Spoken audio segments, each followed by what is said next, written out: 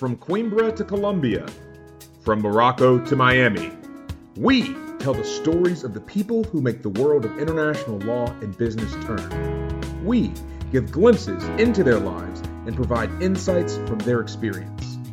These accounts come from every sector and every industry around the globe. Simply put, and without further ado, I am Chris Campbell, and you're listening to Tales of the Tribunal, where practice meets personality. Welcome back to Tales of the Tribunal. I'm your host, Chris Campbell, here to tell you another tale, another story from around the wide world of international law and dispute resolution. Now, listeners, this week is a big week for Team TOT. Not only do we have an action-packed episode for you today, we also officially announced a new feature that we are going to be adding to the show. We have teamed up with the London Very Young Arbitration Practitioners and Jus Mundi to present to you conversations with the authors that are featured in their blog series, and we will discuss and examine cutting-edge hot topics in international arbitration. The conversation will be featured once a month after Disputes Digest. Now, the interviews are shorter than our normal conversations, clocking in at about 15 minutes or so. And in addition to being educational, they're also a fun look at the people behind the pieces. Going from there, let's jump into this week's episode. This week's guest is the former Secretary General of an arbitral institution, has a deep passion for the environment and climate change related issues, and also just founded her own legal consulting firm, Climate Change Counsel. I'm speaking, of course, of Annette Magnuson. During our conversation, Annette discusses balancing multiple professional interests, launching and building new ventures, and a host of other topics. There is a ton to glean from this conversation, and I think you'll enjoy it. So, sit back and enjoy my conversation with Annette Magnuson, and we'll see you on the other side of the show.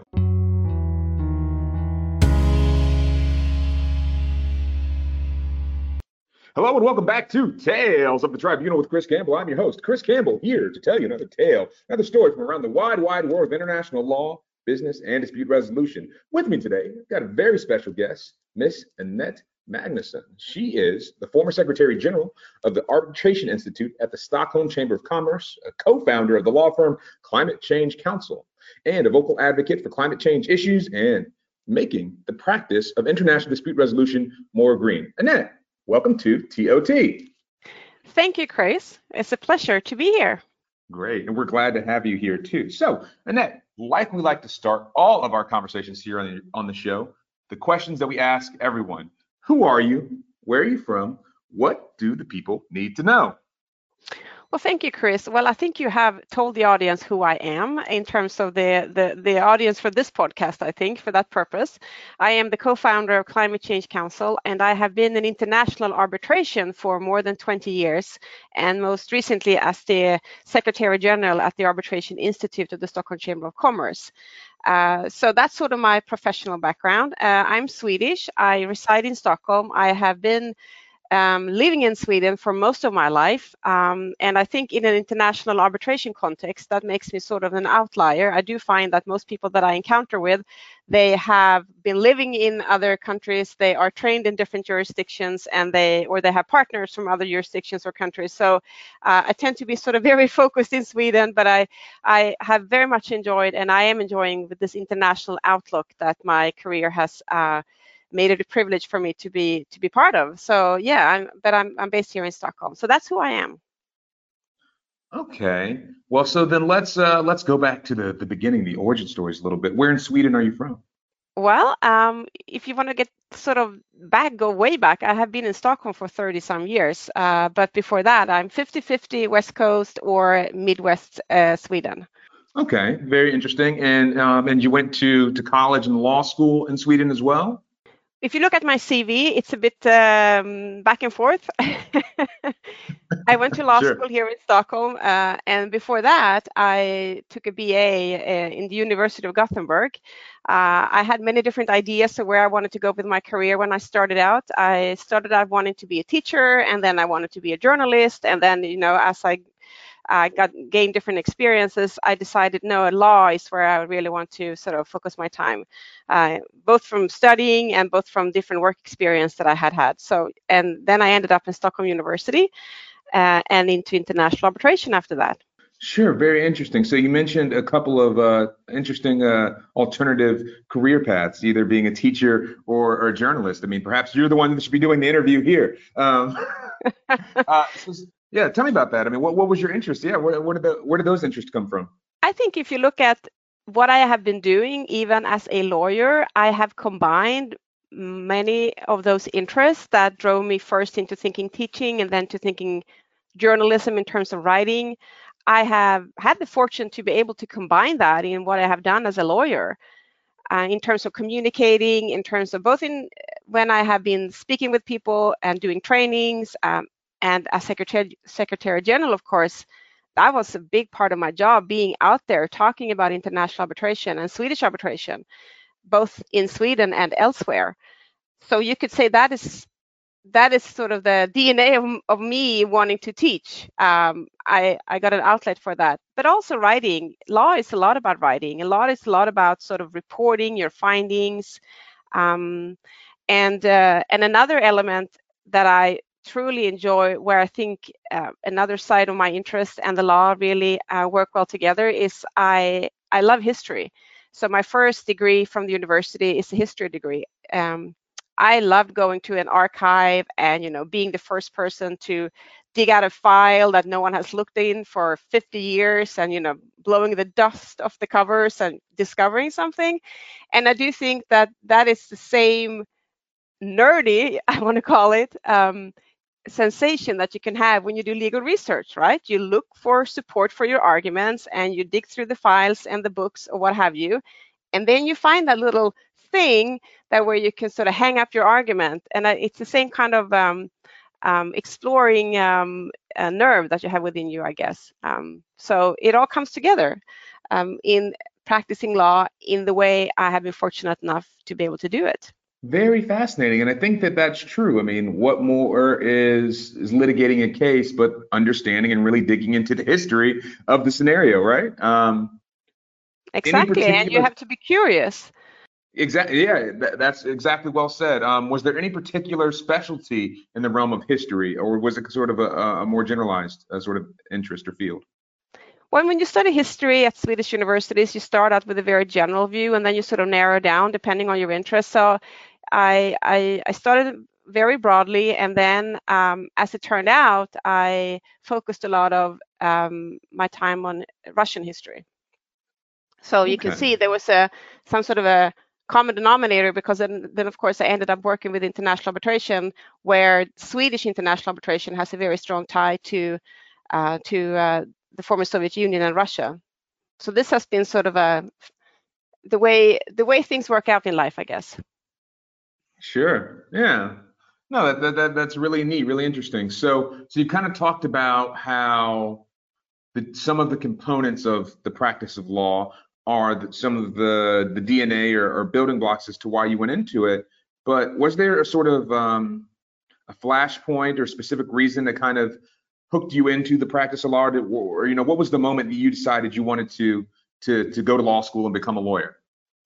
So I had been working for a few years at an NGO doing international youth exchange. That was after my first degree, when I had with my BA and all that. And so I've been doing that for a few years, and I sort of, I was ready to do something new, and I had met a lot of lawyers in that role with that NGO, and it just seemed to me that law was a very, I don't know what the best way to put it would be, but it was a very nice way to use your head. It was a challenging way to use your mind, solve problems, and it just fascinated me. So I thought, okay, I'll do that. So that's when I decided to go to law school. And then it's so funny when I think about it now, because I felt so old. I felt so old when I started law school, and I thought, oh, I'm so old. I have to hurry. I have to hurry to get out of here because I'm getting so old. When you think about it now, and it's fascinating. It's sort of cute, I suppose is the word. So that's what triggered me. It's having had that work experience at the NGO, and having met lawyers, and getting an insight into what they were doing. that's what motivated me. Sure. And then the sort of next, I think, obvious question becomes, what was it that led you into this topsy-turvy world of international dispute resolution and arbitration? The way many things happen in life, it's just coincidence. Many of the things that are quite decisive for all of us, I find, are not planned. They just happen.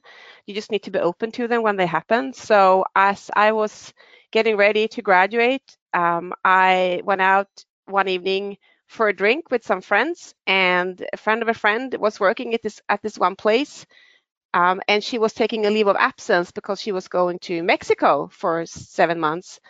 So they needed someone to take her place for 7 months where she was currently working. And, I was there, and I was just about to graduate. So I sent them my CV, and there you have it. I joined then the Stockholm Chamber of Commerce for that time. And then I stayed there for several years before I went into private practice.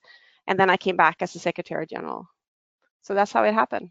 That is one heck of a return. And before we talk about, your tenure as Secretary General, you mentioned you went to private practice.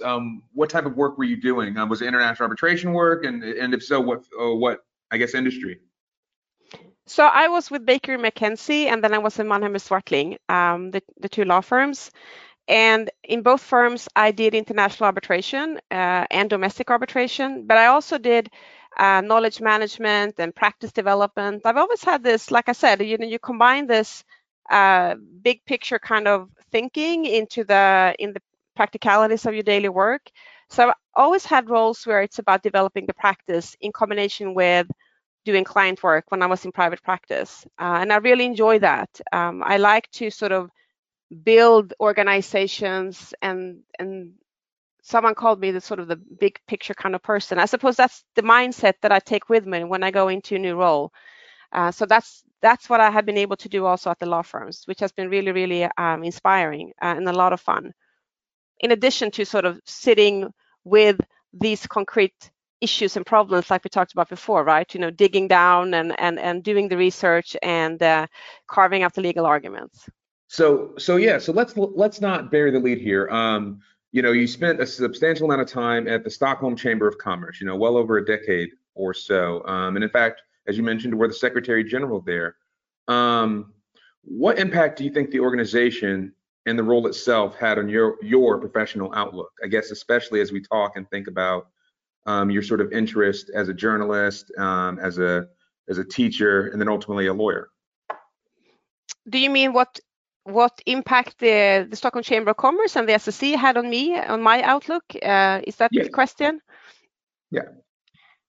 I think what really, really attracted me, and has always attracted me with the Arbitration Institute and that kind of organization, is that it's an important activity and it's an important organization for society at large. So it's an important component into how we organize ourselves and how we build our societies. And at the Arbitration Institute, it's about making sure that whenever there is a dispute, that can be resolved as smoothly and efficiently as possible, but also recognizing that dispute is a natural part, if you like, of doing business. Obviously, we do not want them to be too many, but we also have to recognize the fact, giving a fair number of or size of affairs or contracts, there will be disputes. That's just human nature. There will be misunderstandings or what have you. So you will have disputes. So it's a natural element of doing business or economic development. And when those occur, you need to have a smooth way of resolving them. And that's why arbitration institutes are so important to making this whole machinery so to speak work. So I think this being part of this bigger picture for societal positive development, that's been important for me. That's been an inspiration for me. That has been a sort of a guiding light for the initiatives that I have taken and the things that I have wanted to do in my capacity as Secretary General, to make the most out of that and to see how we can strengthen that role. And in doing so, being even more important contribution to societal good. From an economic standpoint, from economic growth and international trade and so forth. And if you have seen the film that we made for the SSC Centennial, The Quiet Triumph, you will see that we also think it's important to tie the importance of economic development and the role played by international arbitration in that development to stable and peaceful relations among nations. It all ties into one another, so to speak. And for me to be part of an organization where this is embedded in the DNA of the organization, to hold that role, has been important and truly inspirational for me personally. No, sure. That's a really fascinating way that it sounds like it has sort of touched your professional outlook. And in this, I guess, sort of follow up to that, I think is sort of related. Were there any particular lessons, or maybe just things that you take with you as you, I guess, you've moved on to that role, and that's something we'll talk about a little bit later? Personal experience, I think I learned about myself that I need to be in that kind of context where I do see that whatever I do during my working hours in a day is something that contributes to societal good. That's something that is important for me, and I think has always been important. And in addition to that, to have the fortune and the privilege to be able to work with people from all over the world is just absolutely fascinating. And I'm so grateful for having had the chance to do that and for continue having the chance to do that. And as I have moved into this new role and what we have learned this past year, that there are no boundaries because we can all work together anyway. We have sort of become so used to sitting in front of the screen and collaborating with people from all over the globe and not even thinking about the fact that someone is sitting at the other side of the planet. That is really, really, it's fortunate, and it's a privilege to be able to do it. And I'm very grateful for that. And I also think if we're talking personal experiences, I cannot tell you how many times I've sat around tables and had dinners with people, and we come from different walks of life, and we grew up very differently, and we come from very different cultures. And in the end, we are so similar. We are people, and we have families, and we have worries, and we laugh at the same things, and we share, and we support one another.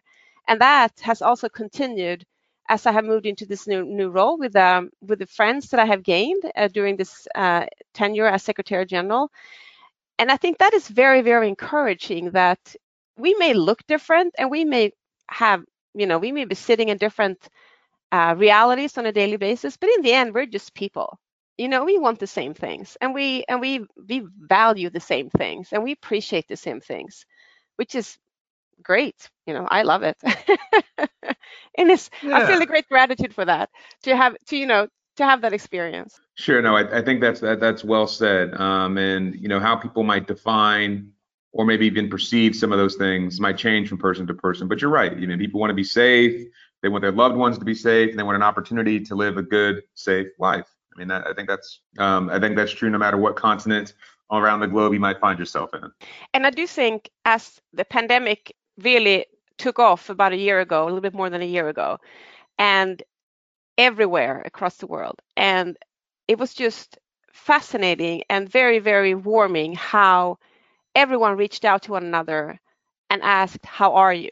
Not how's work going? How are you coping along with the business? That was the second question. The first question was always, how are you? How is your family? That tells you a lot. And it's important that we don't forget that that's what's most important, that's how we care about each other. Yeah. And, people will roast me for this, because if you exchange emails with me, whether it's professionally or, on side project things, and a lot of people will do this too, but without fail, especially if we don't know each other, I always start with, "Hi, I hope you are well." and it just became that much more impactful. It's not just a filler sort of sentence. I really do hope that the person on the other side of the world in the middle of this pandemic is okay. Exactly. That was it. It added an important layer in all the conversations, for sure. One of the things that you mentioned just a couple of minutes ago, this is one of the last things we'll talk about as regards to the Chamber of Commerce, is the hours of the day and what your day looks like. What does the day in the life of the Secretary General look like? There is no day that is sort of a typical day, I think, for a Secretary General at an arbitral institution. And I think my former colleagues at the arbitral institutions would agree with that. As with any organization where you are very much depending on what happens in the world around you. So, but sort of on a very generic level, it's about handling the day-to-day management of what goes on in the cases in parallel to doing long-term projects and long-term initiatives. So you're doing sort of long-term, short-term at the same time. Now, what happens in the cases at the SSC to a large extent is very ably handled by the legal counsel and by the Deputy Secretary General, who's really the operational chief operating officer. But there are, of course, issues that needs to be discussed with the Secretary General, so that may well happen. But then it is the Secretary General's role to be very much looking into sort of the long-term projects and of course, being out there talking about what happens in Stockholm and sharing experiences from Stockholm at different events and so forth. So it's really a very large mix, I would say, of the long term and the immediate issues. Okay, no, that's fair enough, and I imagine that's exactly right. Is that you have such a diversity of things and issues that might come across your desk that no 2 days are probably ever the same. That's true, and again, you never know what's going to end up in your inbox, right? But I think that's true for many of us, many in our profession, that it could be you think the day will look one way, and then of course you get 2 emails, and then it's completely different. Yeah. As I guess a sort of transitory period between what you were doing and what you're doing now, you decided to leave the Chamber of Commerce in the midst of this global pandemic that we have been discussing. What was that experience like? And how did you feel about moving on? Well, you have to remember the pandemic had been with us for close to, well, almost a year or maybe exactly a year when I left. So I decided to leave at the end of the year. And then we had 9 or 10 months where we had really established good routines to working during the pandemic. We were working remotely. We had sort of all these new ways of doing what we usually do, which was not that hard in the sense when it comes to the tools. We had been working with an electronic case filing system and for quite some time, and we had just released the SSC platform. So we were well placed to work remotely from day one, to be honest. But of course, what is important is that you still have a sense of team, right? So that you can keep the team together and get those routines in place with daily meetings and so forth. And we had developed a lot of online seminars, and we have really done a lot of things to meet the pandemic, both in terms from the institutional perspective, but also to support the parties and the arbitrators in our cases. So when I decided that it was now time for me to do something new, we were pretty much a routine, as much as you can get into a routine when it comes to a pandemic, right? There is always unexpected things. But you're right, it would not have been a good time to take this decision a year ago.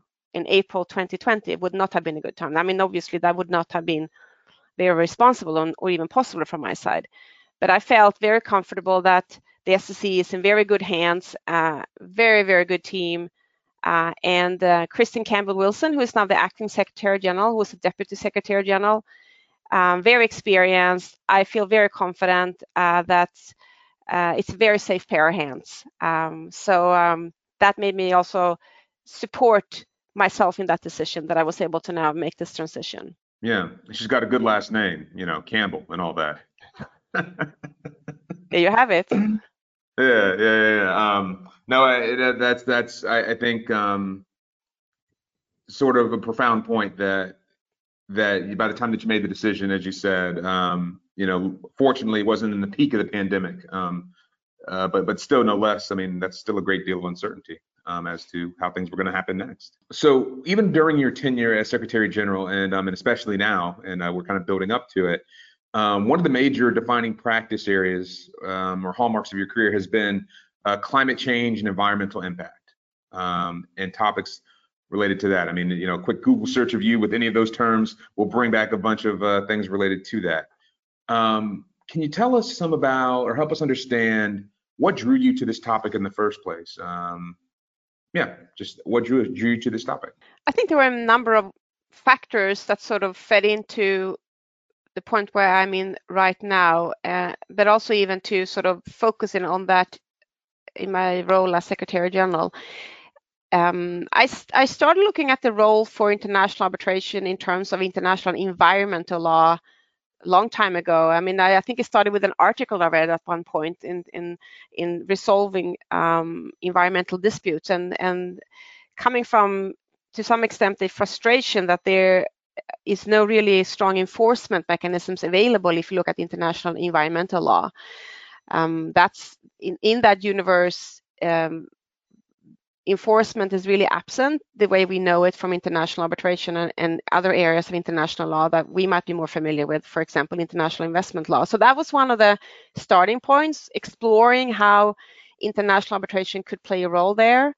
And then, of course, I think as the discussions on ISDS and the critique against ISDS escalated, one of the strands of that debate or critique came from the environmental movement. And one of the arguments, or one of the being sort of raised against ISDS in that from that group or from that side, was that it was deemed as negative, the fact that governments were bound by the international investment treaty. So if they wanted, it was perceived as if the government wanted to make a change of policy, they were bound by these treaties and they could not do what they wanted, so to speak. I mean, that's simplifying the discussion obviously a lot, but in essence, the argument or the critique being that the governments were bound by these treaties, that they were binding on the governments. And it just struck me that it was interesting that these voices that were critical towards the fact that these treaties were binding, the same voices in another sphere of international law, the international environmental law, they were critical that the treaties were not binding, because there you can sign up to something, but if you decide then to do something different, there's no really remedy. So that struck me as a bit frustrating. And of course, I felt very strongly that international arbitration is just a tool. It was not fair, if you want to call it that, to formulate this critique against the tool of international arbitration to enforce obligations. What we should be talking about is the obligations, if this entire system is perceived as being a problem for states or for the environment or what have you. So we should be talking about the substantive terms in the treaties, because the tool, the procedural tool, is just there to enforce whatever the governments have agreed. So that's sort of, that built into the picture. And then I started to listen in to and attend other meetings and conferences where we talked about the climate change and the importance of business, the importance of investments. And of course, in those conversations, it was very important from the business side that you would have long-term transparent policies that you could trust, that you feel confident that you could go into new markets, or that you can make these large investments that are needed, for example, when it comes to societal transition for the purpose of climate change. These could be infrastructure, could be energy systems, or what have you, but they are long-term. You need stability. So the capital appeared to be there, but there was uncertainty about the stability of the policies. So all of this combined together made us think we should try to contribute, and that's what ended up with the Stockholm Treaty Lab, which was sort of the big climate change related initiative that we undertook during my time as the Secretary General. So that just started it, and then from that you have a lot of spin-offs. You explore how international arbitration can make a difference. You get involved in other conversations when it comes to international law and the development of international law. And one general experience that I had was that, and this is not unique for our field, but I do think our society at large needs to learn more to have people shift between the silos, right? We need to listen to people from other specialties, and we need to learn, and we need to have more multidisciplinary collaborations, because that's where we can find solutions, including within law. But also when it comes to climate change, I think both from a technical side of things, but also when it comes to from policy, to see where we can learn from our respective specialties and then move things forward. And I thought it was fascinating at times when I would attend these conferences where you would have very experienced policy specialists within, for example, the UN system or what have you, and they would talk about renewable energy and the importance of investments in renewable energy. And when we would sit down and talk, there was absolutely no awareness of knowledge at all about what we have learned and seen from, for example, international investment law, and what all the things that have happened around renewable energy in that sphere. And I do think, not passing in a judgment, but I do think if you have these two parallel developments, they need to talk to one another, right? So I think all of this combined together just lead me to think that I would like to spend full time in focusing on how to use the law to accelerate climate change ambitions further. And one of the elements in that being to cross-fertilize different expertise and being in that crossroads, if you like, between climate change experts and the legal experts, and being in between there and see if you can make connections and make things move faster. That was a long answer to your question. No, but it was a good one. And it just, with all of that in mind, I wonder, do you think that, all of that said, that our field is at least trending in the right direction with regard to mitigating climate change and actually taking the sorts of actions that will actually have meaningful change? Or do you kind of think that it's all kind of just showmanship? Or maybe something in between? My impression is that, and it could be because I have moved into this new role, right? So suddenly it all becomes before me to a larger extent than it did before. But my impression is that there is really, really a large increase currently in our profession when it comes to focus on climate change related issues. And when I say our profession, I mean not only international dispute resolution specialists, but sort of the legal profession at large. I find that climate change is really climbing on the agenda on strategic issues to take into account for example, law firms, which is really good news. And I find that the interest is tremendous. If the interest that we have received for what we do at Climate Change Council is any indication, it is a rising interest, and the interest is large to learn more of what is the intersection of climate change and the law, what does it look like, and what can lawyers do, and what are lawyers doing, and how can the law contribute going forward? What are the initiatives being taken? And there are many initiatives being taken. So I do think that we as lawyers, we as a community, we are really stepping up to the plate right now. No, I think that's right. I mean, even for someone that's in-house like myself, in a field that maybe has not been traditionally seen as the most climate change friendly, we'll call it that way, there's been a huge push that you've seen that coming from all levels of leadership. That is, I think, this recognition that maybe the world has been a little bit too slow to to react to, and it's not just for show. I mean, we respond to people in kind and say, hey, we know that traditionally we would send a huge binder of paper. Can we, or huge binders, I should say, can we do this digitally, or do we really need to meet in person? I mean, those are the tangible conversations that are even going on in businesses. Absolutely. And I do think here, of course, we have learned a lot during the past year with the pandemic, and we have all gotten used to new routines, and that goes for our entire profession. So that's really, like you say, a very tangible outcome of this. And then when it comes to sort of the content of the business and what we're focusing on, and the different activities that goes on in all across the board in business, I think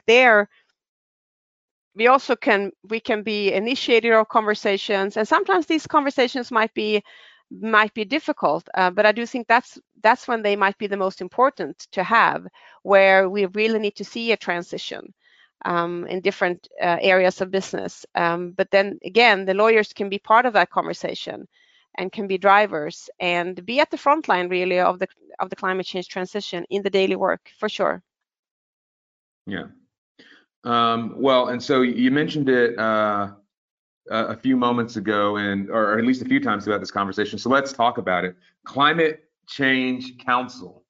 What is that? Can you tell us about what it is and your role and all the good things going around it? Well, as the name might imply, Climate Change Council, we see us as Council for Climate Change, whatever shape and form that may take us. So there are three of us. I am working. We are three partners in this consultancy. So it's with whom I used to work with at the Stockholm Chamber of Commerce before, and the three of us, Anja Ip and Andrina Källgren and myself, we were the ones that were also actively managing, if you like, the Stockholm Treaty Lab initiative at the chamber. So we are used to working together, and we share this passion for using our skills and as lawyers for climate change mitigation purposes. So that's what we share. And then we have different experiences and backgrounds that we also bring into the practice in this new venture that we just kicked off 2 months ago. It's just fascinating building something from scratch like we're doing now. It's truly, truly inspiring and a lot of fun to do it together with Anja and Andrina. And you could see that we're doing different things, right? So we're doing one of the categories of projects that we're working with is looking into research and looking into exploring how certain legal frameworks are working or are not working for the climate change transition or energy transition for that matter. So conducting studies, and there will be some more information coming out from that within short of a large study that we will be starting out shortly. So that's one of the things we're working with.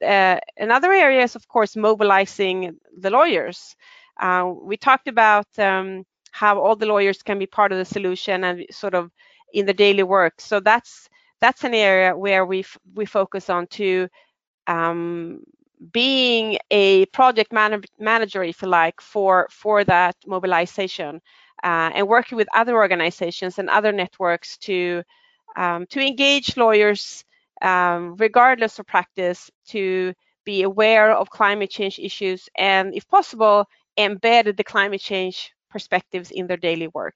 So that's another area. Now, of course, training and workshops is also something that we focus on, talk about understanding climate change law, understanding other areas of law that are relevant for climate change mitigation purposes.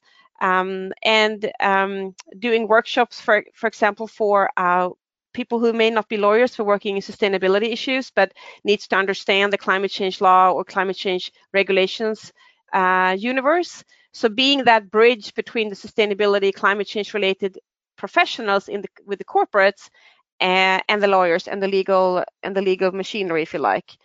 So it's really it's a wide range of issues we're looking at and discussions that we are involved in. And when you start something new that we're doing now, it's one of the fascinating and fun things is that we can do whatever we want. So it's like, if we find ourselves in a context where we can put our skills to use and it meets the purpose of why we're here with Climate Change Council, we can decide we want to do it. It's that freedom, what I think we're just now in the exploratory phase, which is just very, very inspiring. Sure. And I guess maybe that goes hand in hand to this next question. Why this route? I mean, what was it specifically about the formation of a consultancy as opposed to maybe a traditional sort of law firm thought process or some other, an NGO or some other type of avenue that you and your colleagues might have been able to take? Why did you guys think this was the best way to go?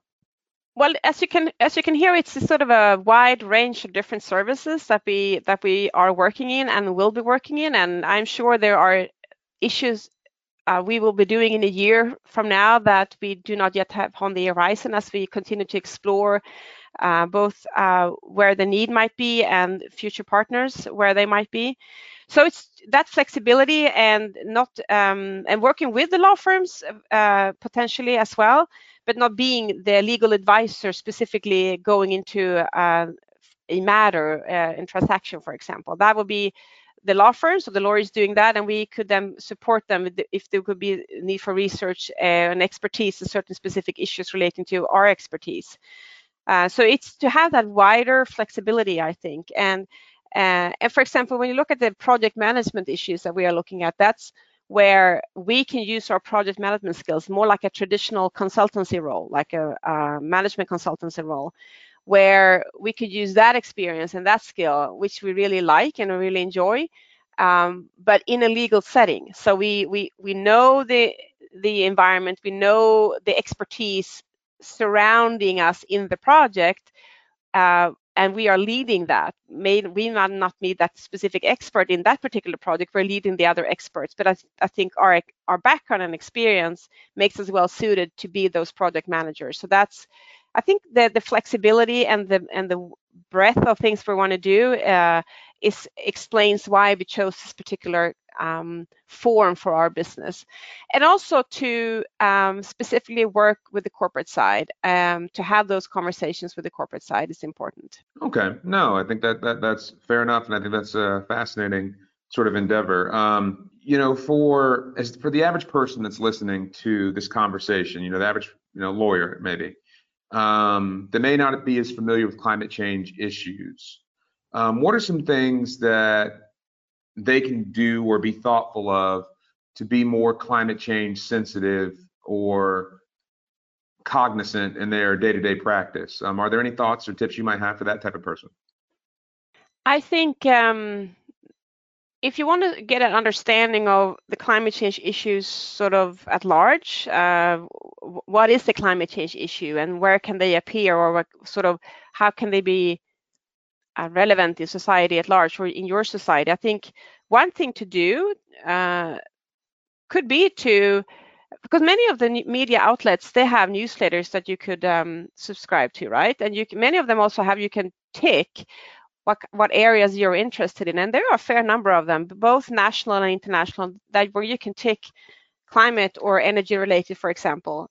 So what I would say is that sign up to a few of those newsletters and say that you are interested in climate issues, and make a routine to read whatever that news outlet considers is a climate change issue, because that will start giving you an idea what this is sort of encompasses in totality. So that's one of the advice that I would give if you just wanted to learn more and what the conversations are about and where they're happening and who's involved in that. So that's the bigger picture kind of advice that I would give. On a personal level, we have heard it, how you should live I'm not an expert on how you should live your personal life to be a perfect climate change citizen by any means.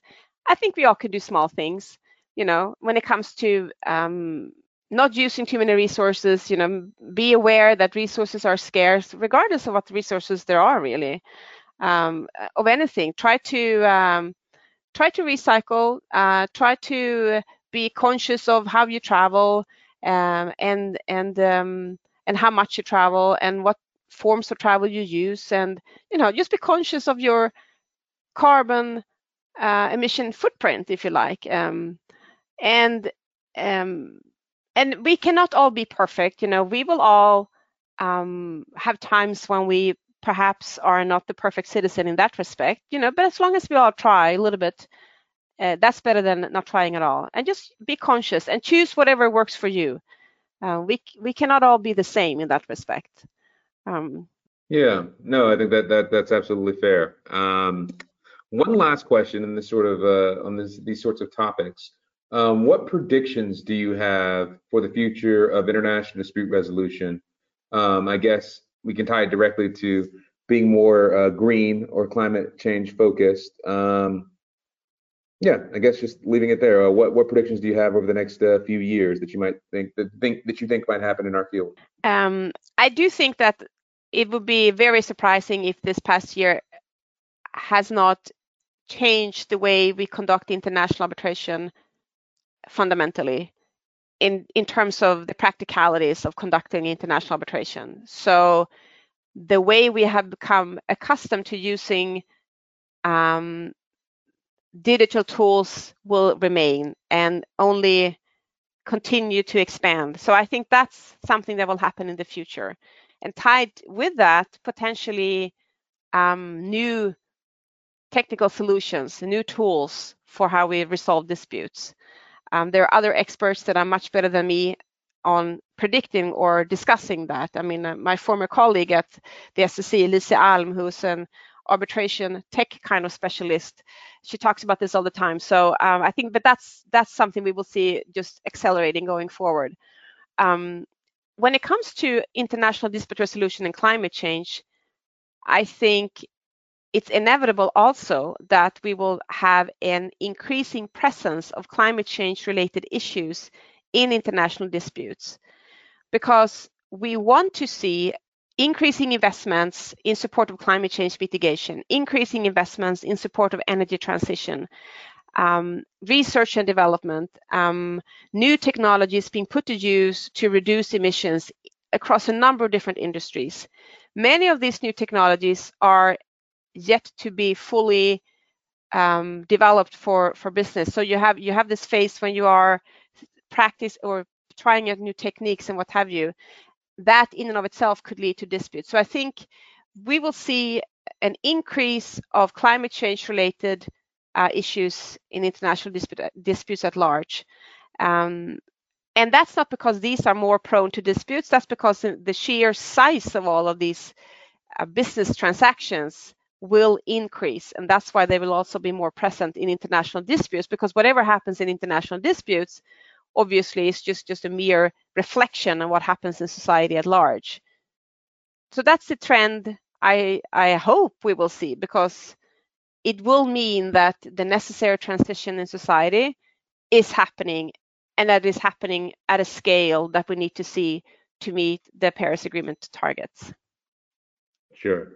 And I think that whether you're a lawyer or, or any other profession around the world, these are just things that people have to have some accountability over, and that there needs to be some sort of tangible action. It's not really sufficient anymore to act like we have a lot of time, because we don't, to try and take care of the planet.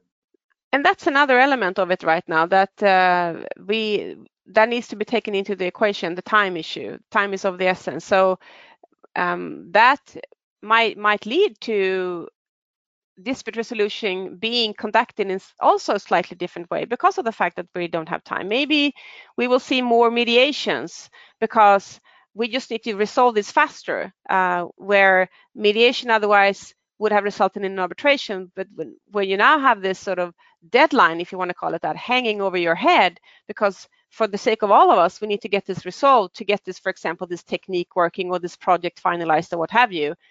So there will be maybe other forms of dispute resolution also being used to a larger extent than we would otherwise have seen had we not had this time constraint, if you want to call it that. Yeah, sure. Okay, well, whenever I ask folks to prognosticate or peer into the future, we always will say, fine, we'll come back in a decade and we'll do an update and see how it bore out. And I hope I have good news then in a decade. Exactly. If we're not, doing Tales of the Tribunal from space by then or something, who knows? Shifting topics just a bit. Over the career points that we've talked about from your inception to where you are now, have there been any mentors or guiding forces or anything that have sort of shaped your career trajectory? Anything that you can think of? There have been many, in the sense that there have been many people that have believed in me and gave me confidence at important times in my career, or even before it could be called a career, when I was very young and working while at university, whatever. So there have been many people for sure. And when I think about it, what's the common denominator is that people that you feel a strong respect for and that you believe in, when they demonstrate that they believe in you, that's been decisive, I think. And there have been many people and many occasions where that has happened. And for this, I'm very, very grateful. Sure. No, and I think that's well said. And we've had other guests that have said that, there are a lot of different sources of propulsion throughout their career that have guided them. So that's well said. Okay, some rapid fire questions, some ones that I think are a little are pretty straightforward. What are you reading right now? What's on your bookshelf? I'm reading Barack Obama's biography, and okay. And then I'm reading in parallel. Was that Dreams of My Father, or which one are you reading? The one that he published last year. The first, it's the first biography. He will publish another one, I think. It was a gift from a former employee, so that was very nice. Used to work at the SEC. And then I'm reading a lot of reports about energy transition and climate change, dispute resolution, or climate change litigation, and all sorts of things of climate change and the law. Lots of reports out there. So I'm, taking everyone, reading a lot of that as well. Sure. Doing homework. Got it. Okay. And how about music? What kind of music are you into? Who are some of your favorite artists? Wow, that's a difficult question. I listen to lots of different music.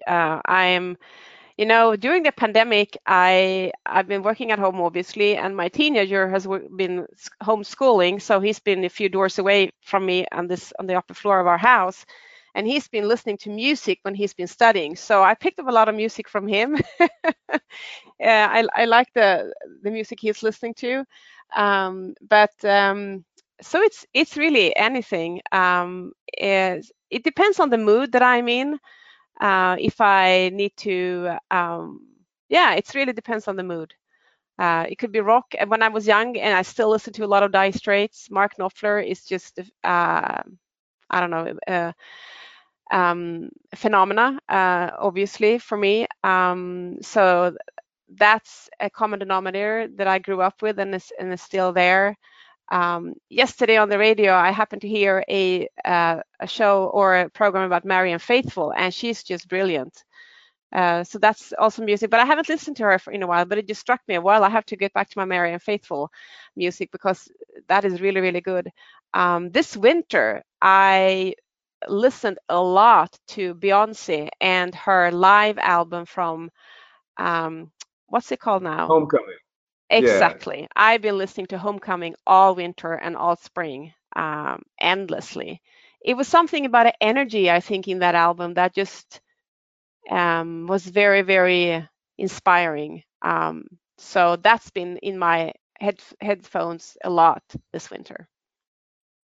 Sure. No, that's a great album. She took a lot of inspiration from the sort of events called Homecoming that go on at American colleges, but in particular, those at historically Black colleges and universities throughout much of the country that were founded sort of during the Reconstruction era and thereafter. So it's a really great album. I love that album too. That's why. And the film is fantastic. And I can't remember, there were hundreds of people on the stage there, and just the sheer magnitude of that project was, I really liked it. Yeah. Sure. Okay, no, that's great. One thing that I think has been on the topic or the front of a lot of folks' minds during the lockdown and sort of maybe even coming out of it now as we're starting to do, what are some of the ways that you have maintained your sort of physical and mental health over this time period? Are there some activities that you participate in that sort of keep you on balance? I have been fortunate, so I have a neighbor that has been doing Tabata in the park where we live. So that's been brilliant. So we do that once a week. And when she started it about a year ago, everyone was like, yes, we can get out of the house, go to the park. So that's one thing. And then I had another friend who's doing a similar thing in her garden. So I've been fortunate enough to have people around me that have been organizing exercise or workouts in their outdoors during the pandemic. And we have done it all through winter as well, when it was really snowing and cold and we were doing these workouts outdoors. It was brilliant. So that's one thing. And then I do a lot of walking, try to take a walk before I sit down in front of the computer every morning. Where we live, just enjoy, getting a good walk before I sit down. I find that maintaining, you say, the mental health, for that to happen, you really need to be physical. You really need to, whether it's walking or biking or working out in any other way, swimming, but you just need to move your body. You need to move your body. You need to work up a sweat. For me, that's absolutely vital. And it's the times when you feel that you have the least time to do it, that's when it's the most important that you actually get yourself out and do it. That's when you know you need to put whatever you're doing down and get out there. And that's where you put all the stress out or whatever is blocking your thinking, and you come back and makes all the difference. Yeah, no, I think that's right, and that has become one of my joys during lockdown. Is I enjoy a good walk, either at the beginning of the day, right after lunch, before dinner. I'm known for just okay. I have a call that I don't have to be in front of the computer. I'm going to take it while I'm walking through the park or just stretching the legs. Yes, absolutely. That's perfect. No, I think that's a very good way to get in your daily exercise. Yeah, and we're coming to the end of our time together. Annette, but one of the last questions I have for you is if you were approached by a current student, a recent graduate, or maybe even someone looking to break into the field of international law and dispute resolution, what advice would you give them to prepare? I don't know whether it's anything specific for international dispute resolution that I would not give anyone that are starting out their careers in any field, to be honest. I do think that one of the most important things for anyone when it comes to, again, where you spend your time during building your career or working, right? That's a lot of hours in a week or in a life, to be philosophical about it. So think about what are you passionate about in terms of mission? What kind of organization do you want to be in? What do you want that organization to stand for, and where do you want that organization to contribute, sort of, and what kind of work? So look for that, and who do you want to work with, and look for where you can find that, because it's important that you spend your time and make your contributions and your skills and your expertise in a context where you think it matters, and so you find those organizations where you think it matters. And it's important to also to identify the people and reach out to those people. If you know who they are or if you have found them, tell them, I admire your organization, or I'm interested in what you do. I want to work with you. Don't be shy. Raise your hand. No, that's true. There's a lot of inertia and energy from just showing your interest and just showing up, Exactly. You have to start by showing up. Yeah. It's 5 p.m. on a Friday. It's no COVID. You can do whatever you'd like. How are you going to spend your weekend? I am going to have some friends over for an after work or maybe a barbecue in the garden if it's a summer. And then I'm going to try to get a good workout sometime during the weekend. I might play a game of tennis with my husband. If it's in the summer, we play outdoors. Or we could play a game of golf, the entire family. That would be ideal. Yeah. Okay. That sounds like a good weekend. As we wrap up here today, Annette, do you have any shout outs that you would like to give? Yes, I would like to give a shout out to my partners, to Anja Ip and Andrina Kjellgren, who are my partners in crime for this new adventure, Climate Change Council. It's a lot of fun to be 3 people doing this together, and we, like I said, we combine skills and expertise, but we also complement each other with other experiences, which is really it's a lot of fun. So that's my shout out to to Anya and Andrina. Okay, yeah, and we'll have to tag them in when the show posts, and we give a tip of the cap and a shout out to them. Other than that, Annette, unfortunately, our time together has come to an end. We thank you so much for stopping by the show, and thank you for being here. Well, thank you for having me, Chris. It's been really good talking to you. Well, great. Well, Annette, you want to sign us off? For sure. I am Annette Magnusson, and there is no disputing it, and you are listening to the Tales of the Tribunal. Thank you, and we will see y'all next time.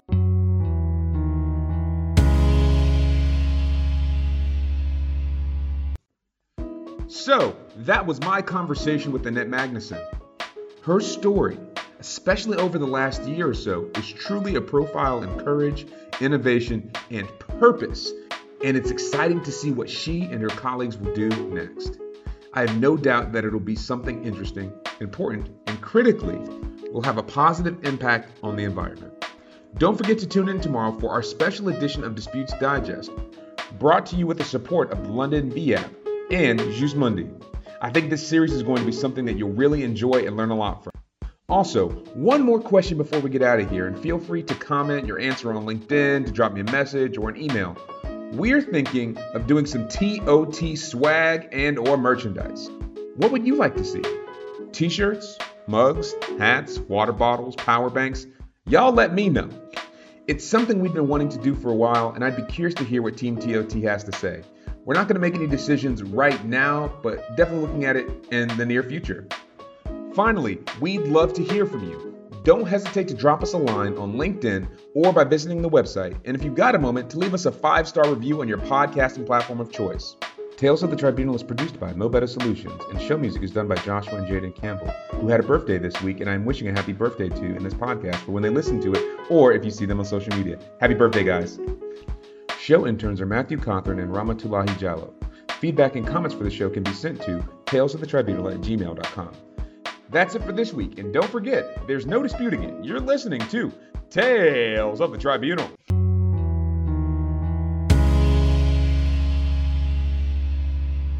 None of the views shared on today or any episode of Tales of the Tribunal is presented as legal advice nor advice of any kind. No compensation was provided to any person or party for their appearance on the show, nor do any of the statements made represent any particular organization, legal position, or viewpoint. All interviewees appear on an arm's length basis, and their appearances should not be construed as any bias or preferred affiliation with the host or host's employer. All rights reserved.